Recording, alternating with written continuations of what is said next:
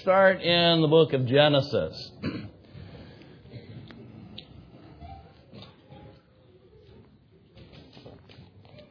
We're going to go till the time expires tonight, and I'm not sure that I'm going to get through all of the material this evening. I do not want to make this a series, and I'll tell you why after we get going. But this is just an interesting... People ask me the question, how do you study your Bible? And this is one of those interesting things that when I go through, when I'm reading God's Word, when I'm listening to preaching, when I am in the car driving down the road, this is just one of those things I try to watch out for. And when I see this in the Word of God, I try to pay attention to it. It's the if-then principle. And the if-then principle. And so I'm going to share with you one of the more interesting Bible studies that I have done over a lifetime and say, well, preacher, why aren't you going to do a series on it? Well, because there are 673 of them in Scripture, that's why. And so we would be like doing that until the Lord came back. And not only that, there are, in addition to those 673, there are a whole bunch more where the if is there and the then is implied. That doesn't even count those. What are we talking about? So let's do the principle of first mention. Let me show you what I'm talking about, and then we'll go to some of the more popular ones that you have seen. And then once you know that this is hundreds and hundreds and hundreds and hundreds of times throughout God's Word, I'm hoping that you'll have your radar going. And when you see them, you'll pay attention to them. The if-then principle. Let's pray, and then we'll get into the text this evening. Father, I pray that you would help me to be a blessing to your people. This principle of Bible study, Bible truth, has been a help to me, and I certainly desire to be a help to those who have gathered here this evening. So many of them, we will not even begin to scratch the surface of what is found in your Word.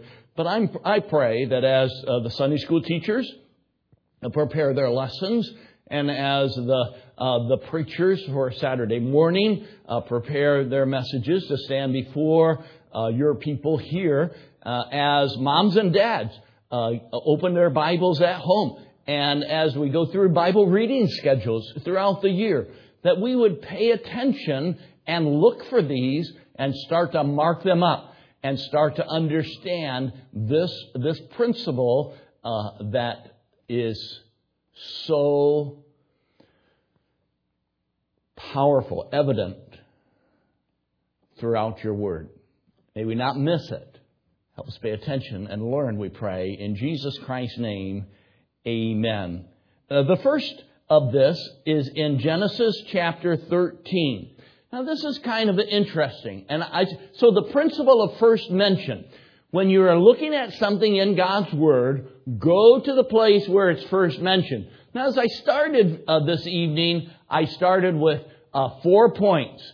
And then my 4 points, I pushed them to a second point, and they became 4 subpoints. And then I pushed them to a third point, and they became subpoints. And I thought, we really should start out at the beginning. And this is very simplistic. But this is like God's Word. And this is going to hold through all of Scripture. Okay. So the if-then principle is first found in Genesis chapter 13. Verse 1. Abram went up out of Egypt, he and his wife and all that he had, and Lot was with him, into the south. Abram was very rich in cattle and silver and gold. He went on his journeys from the south even to Bethel, unto the place where his tent had been at the beginning between Bethel and Hai, unto the place of the altar which he had made there at the first. And there Abram called on the name of the Lord. And Lot also which went with Abram, had flocks and herds and tents. And the land was not able to bear them, that they might dwell together. for their substance was great, so that they could not dwell together. And there was a strife between the herdmen of Abram's cattle and the herdmen of Lot's cattle. And the Canaanite and the Perizzite dwelled in the land. And Abram said unto Lot, Let there be no strife, I pray thee, between me and thee, and between my herdmen and thy herdmen, for we be brethren. Is not the whole land before thee? Separate thyself, I pray thee, from me. If thou wilt take the left, then I will go to the right. And if thou depart to the right hand, then I will go to the left. And so there is the first time in Scripture, did you even see it? If you do this, then and that's as complex as it gets. I say that because we're going to get to some powerful passages of Scripture. It is not difficult to understand. The concepts are not difficult to understand. The Bible truths are not difficult to understand. We just don't want to do it. And that becomes a problem. So again, what is the if-then principle? Abraham is standing here to Lot, and he said, if you go this way, then I'm going to go that way. And if you go that way, then I'm going to go this way. That is going to impact this. The two go together. They can't be separated. That's the principle. You say, well, that was easy. Oh, sure. Okay. All right. Go to Genesis chapter 18. Genesis chapter 18, not much more complex, except there's a whole lot more at stake. Genesis chapter 18, we know what Genesis chapter 18 is. That's Sodom and Gomorrah. Lot's in the land. God says to Abraham, go get Lot. I'm going to destroy the city. God sends the angels in to get Lot and get him out. And Abraham is going to go to the Lord, and he's going to ask for God to intervene. Let's go to verse 23. Abraham drew near and said, Wilt thou also destroy the righteous with the wicked? Wow. Peradventure there be 50 righteous within the city. Wilt thou also destroy and not spare the place for 50 righteous that are therein? That be far from thee. Can you imagine talking to God? Abraham had a special relationship with him. And he is bold. That be far from thee to do after this manner, to slay the righteous with the wicked. That the righteous should be as the wicked. That be far from thee. Shall not the judge of all the earth do right? Wow. And the Lord said, If I find in Sodom 50 righteous within the city, then I will spare. So don't miss this. God's saying, if you can find this 50, then I will do this. And we know Abram said, well, how about 40? And God said, if you can find 40, then I will not destroy. What about 30? What about 20? All the way down to 10. And Abraham's counting. Now they got Lot, and they got his wife, and they got his 2 daughters. Well, we know the Moabites came from the 2 daughters. That wasn't going to work out well. Would you call them righteous? Having a relationship with their father, getting them drunk? I would not call them righteous. So Lot's wife, I guess you could say, maybe she was righteous. Lot, well, God calls him righteous. 2, maybe 1 was all you were going to find in that whole city. And God knew that. That wasn't taking God by surprise. But God says to Abraham, if then. You see it? Okay. That was a pretty easy one too. Let's go to Genesis chapter 24. Genesis chapter 24 is another really good one. Abraham, again, this is an easy one. Abraham is needs a bride for Isaac, and he's going to send his servant out to get a bride. And so the servant says, hey, I'm going to go out, and I'm going to go to this country, and I'm going to say to this girl, hey, we got this guy back there, he needs a wife, and would you do it? And if I find a girl that I think is the right one, what if she doesn't come back? I mean, she never seen this guy. He could have like 2 noses or 4 ears, or I mean, I don't know. How come this guy can't find a wife? Kind of a question. And so the servant says, what if I find her, but she's not willing to go back? And that's the context of this particular narrative. Now let's start at verse 7 with the paragraph. And the Lord God of heaven, which took me from my father's house and from the land of my kindred, and which spake unto me, and that sware unto me, saying, unto thy seed will I give this land, he shall send his angel before thee, and thou shalt take a wife unto my son from thence.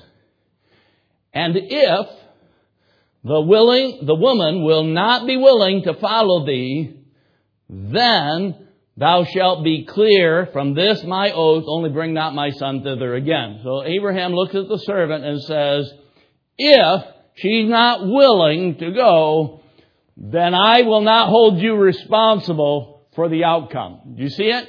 So we have 3 instances so far. We've got if 50, then I won't destroy.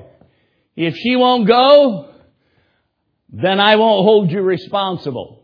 So you see how this is playing out? Again, these instances in Genesis are very simple to understand. If, then. Right? Say, for preacher, this can't be all that. I mean,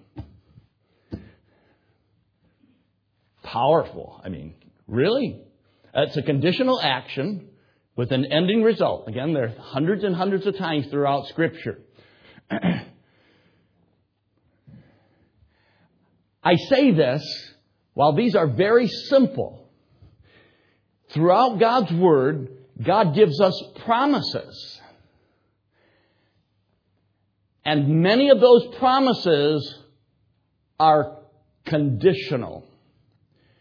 So I want to alert you this evening, as you're going through God's Word and you see a promise, many times, this is a huge problem in Christianity today. It's a huge problem in our Bible study today. It's a big issue. People come to me and they say, Pastor, I'm claiming this promise. What they are doing is they are claiming the then. But they are ignoring the fact that there is an if attached to it. If, then. You can't claim the then without satisfying the if. I say, preacher, that doesn't make any sense to me. Let's go to something you're familiar with and show it to you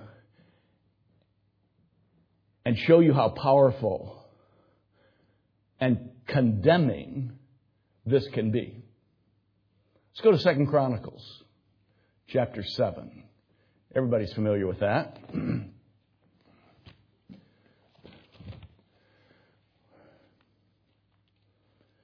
Chronicles chapter 7.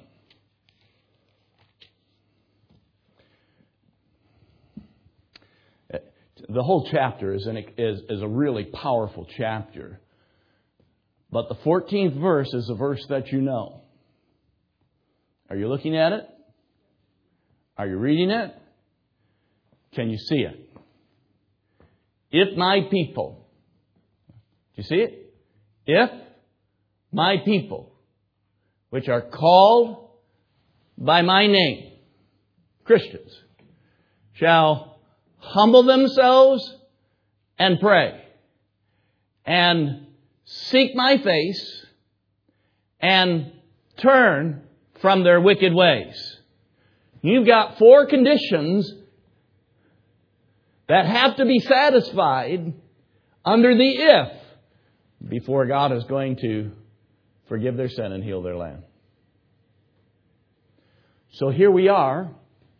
This is going on right now across America. This is really a powerful movement in Virginia going on right now. Churches are getting together and they're praying for God to bless America. But they're not taking care of the 4 conditions. You can pray till you're blue in the face for God to bless America. But if America is not going to humble themselves and pray and seek God's face and turn from their wicked ways, there is no hope for America. You say, wow, that's pretty pointed. It is. And that's just one of hundreds and hundreds and hundreds of conditional promises that are found in God's Word. And again, we like to focus on the good things that God is going to do, but we don't focus on the conditions that God sets forth. Listen, if she doesn't go with you, I won't hold you responsible. Well, that's easy. If you go to the left hand, then I'll go to the right hand. Well, that's pretty easy. But this gets a little bit more complex, does it not? I mean, it's just as simple, but the repercussions are astounding. What happens if we fail on 4 of them, or 3 of them, or 2 of them, or 1 of them? Then God will not. He will not. We pray, and we can and should. And we expect great things from God, and we can and should. But only if the conditions are met. Have you met the conditions for the promise that you're claiming? Here's another one that is often taken out of context. Turn with me to the New Testament. Go to Philippians chapter 4. I have referred to this before. So again, this is not in 2 Chronicles chapter 7 verse 14 is very familiar to you. Philippians chapter 4 verse 19, in my experience in Christianity, is the most claimed promise by Christians in Scripture. I go to somebody's home, they're not in church, they're not doing right, they're not living right, they're not being obedient to God, they're not following God, they're kind of giving God token acknowledgement. They claim Philippians chapter 4 verse 19. But I know, hey preacher, I know. My God shall supply all my need according to His riches and glory by Christ Jesus. Now this is one of those where the if is not there. But it is if you look for it. They pull it out of context and God's going to supply all my need. And I have to look at them and say, you have taken that verse out of context. God is not going to supply your need. That is not what this text is saying. Look back with me. Now, this is the Apostle Paul. He's writing, and he says, now, ye Philippians know also in the beginning of the gospel, verse 15, when I departed from Macedonia, no church communicated with me as concerning giving and receiving, but thee only. So Paul's talking to them, and he's saying, listen, you gave. For even in Thessalonica,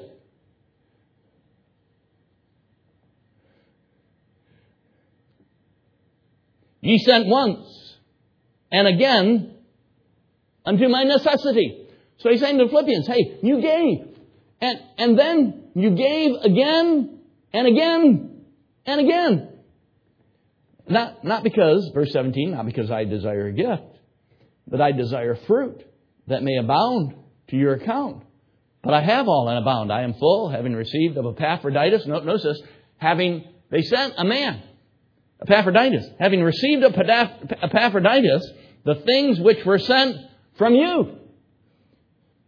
They said, hey, Brother Oldenburg, we got missionaries that need a well, and we're going to get money together, and we're going to send you with the money on, what was the horse's name?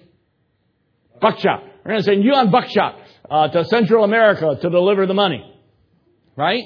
And that's the thing. So we picked out a man in the church, and we trusted with these funds and these resources, and we're sending them to you. So again, don't miss this. Paul is saying, listen, you've given to me when nobody else did. You responded to my need over and over and over again.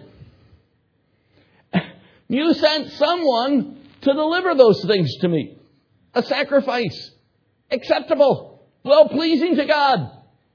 As a result, then my God shall supply all your need according to His riches and glory by Christ Jesus. Don't pull that out of context and think, well, you know what? God's just going to supply. Preacher, I just believe God's going to supply all my needs. You are wicked. You're living in sin. You're not doing what is right.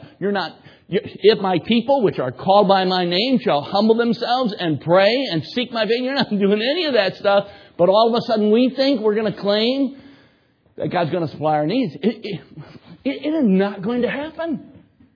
It's not. Is that right where we live? That's exactly where we live. One of those hidden if-then gems that is taken out of context.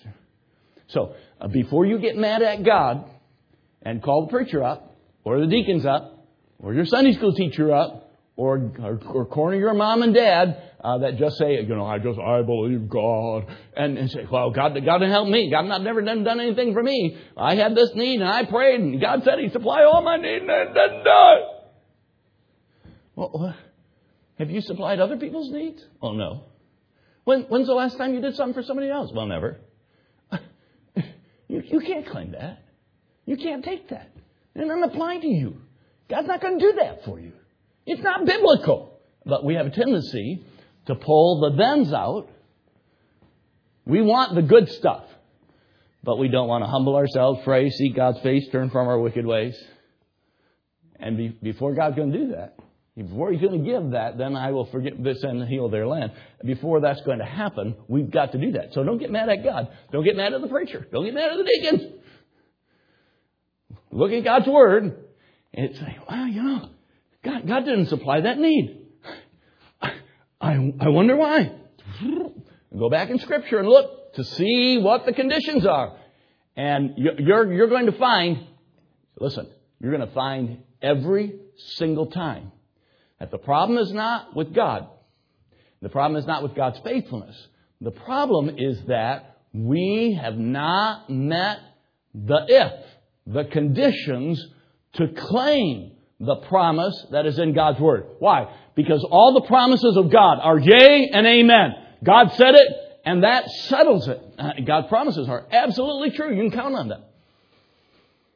So if the problem is not God and God's promises, then what is the problem? The problem is that big if. It requires action on our part. Turn with me to John chapter 3. Let's go to Gospel of John chapter 13. Let's go to John chapter 13. Gospel of John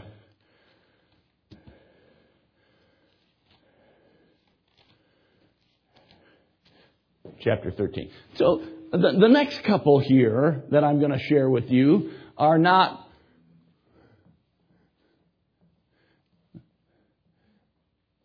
quite as, I'll just say, alarming. So the 2 Chronicles one, you start reading that and say, man, our country's in trouble. Our country needs God, and we can pray for that. But if we haven't done these things, God's not going to heal that. And that's like, wow, oh, man. But there are some other things that are not associated with promises. Okay? Again, this is a huge topic in God's Word. It covers a broad spectrum of things, the if and then. Sometimes it's associated with promises. Sometimes it just flat out says, are you a Christian? Bob, are you a Christian? Did you know Christ is your Savior? Yes. Seriously? Yes. Yeah, right. You name the name of Christ. You've been born again. You're a child of the King. Okay, he says he is. Look at John chapter 13.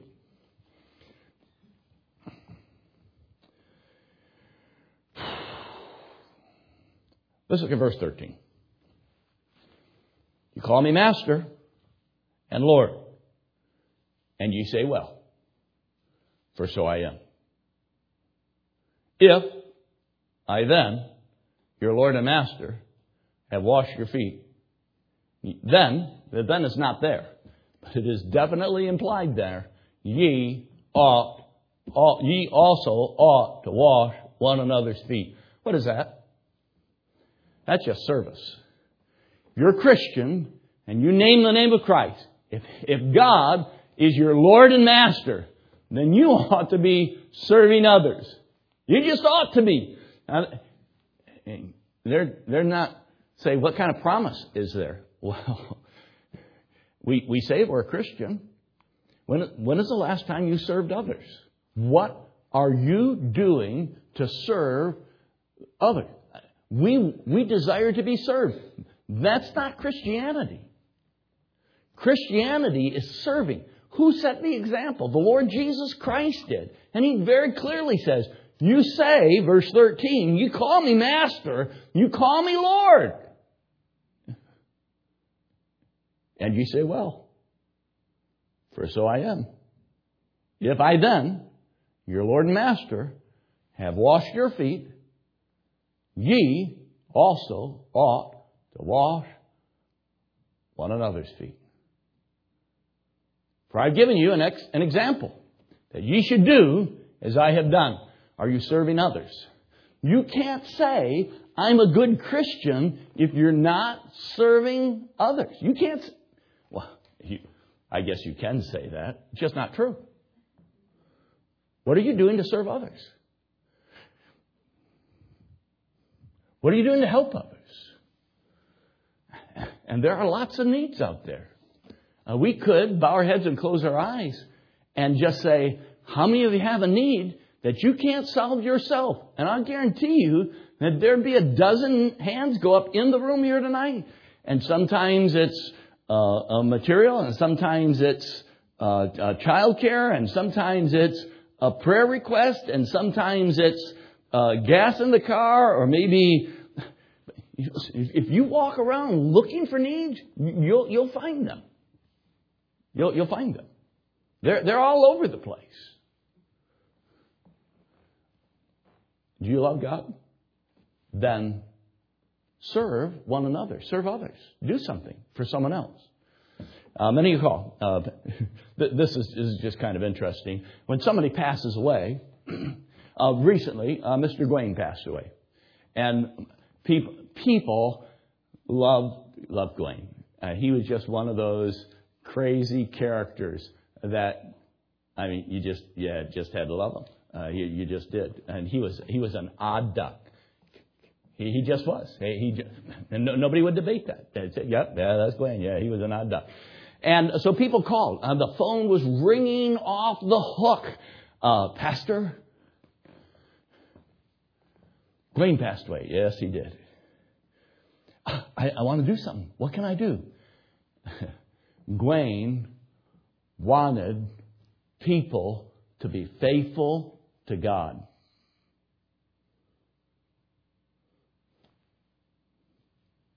Be faithful. Come to church on Sunday morning, Sunday night, and Wednesday night, and pray with one another. And that would really be a great tribute to Gwain. Hello? Are you there? Hello? Hello? Yes, Pastor, I'm here.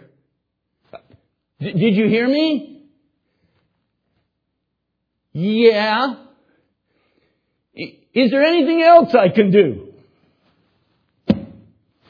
We just don't want to do it. And we wonder why God's not blessing us. And God said, listen, if you love me, if I'm your Lord and Master, you should be serving others. Are you serving others? They are called Johnny-come-latelys.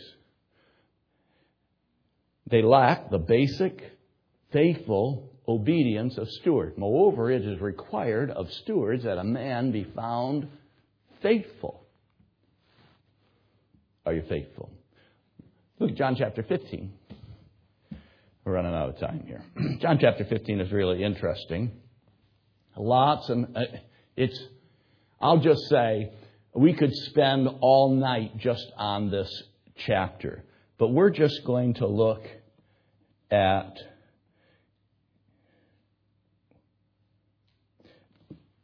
I am the true vine.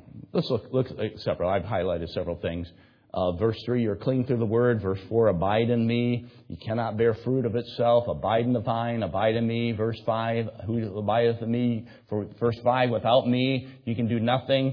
If a man abide not in me, he's cast forth. Verse 7, if you abide in me, or my words abide in you, it shall be done unto you. Verse 9, continuing me in my love. Abide in my love. Verse 10, abide in my love. Notice this, ye are my friends, if ye do whatsoever I command you. Verse 17, what has he commanded you? That ye love one another. If you love him, keep his commandments and abide in his love. If you love God, then you will abide in him. If you're not abiding, you're not loving. No matter how much you say, oh, I love you. But you're not abiding. You come to church, you don't get in his word, you don't pray. You're not abiding. You're not loving. There's an if and a then. You can't be both. You can't claim both. The last one we'll look at tonight, Colossians chapter 3. Colossians chapter 3. And we have looked at this one before. You're familiar with this one. Galatians, Ephesians, Philippians, Colossians chapter 3. Verse 1. That's a big one. If ye then be risen with Christ. The then is not there, but it's certainly implied.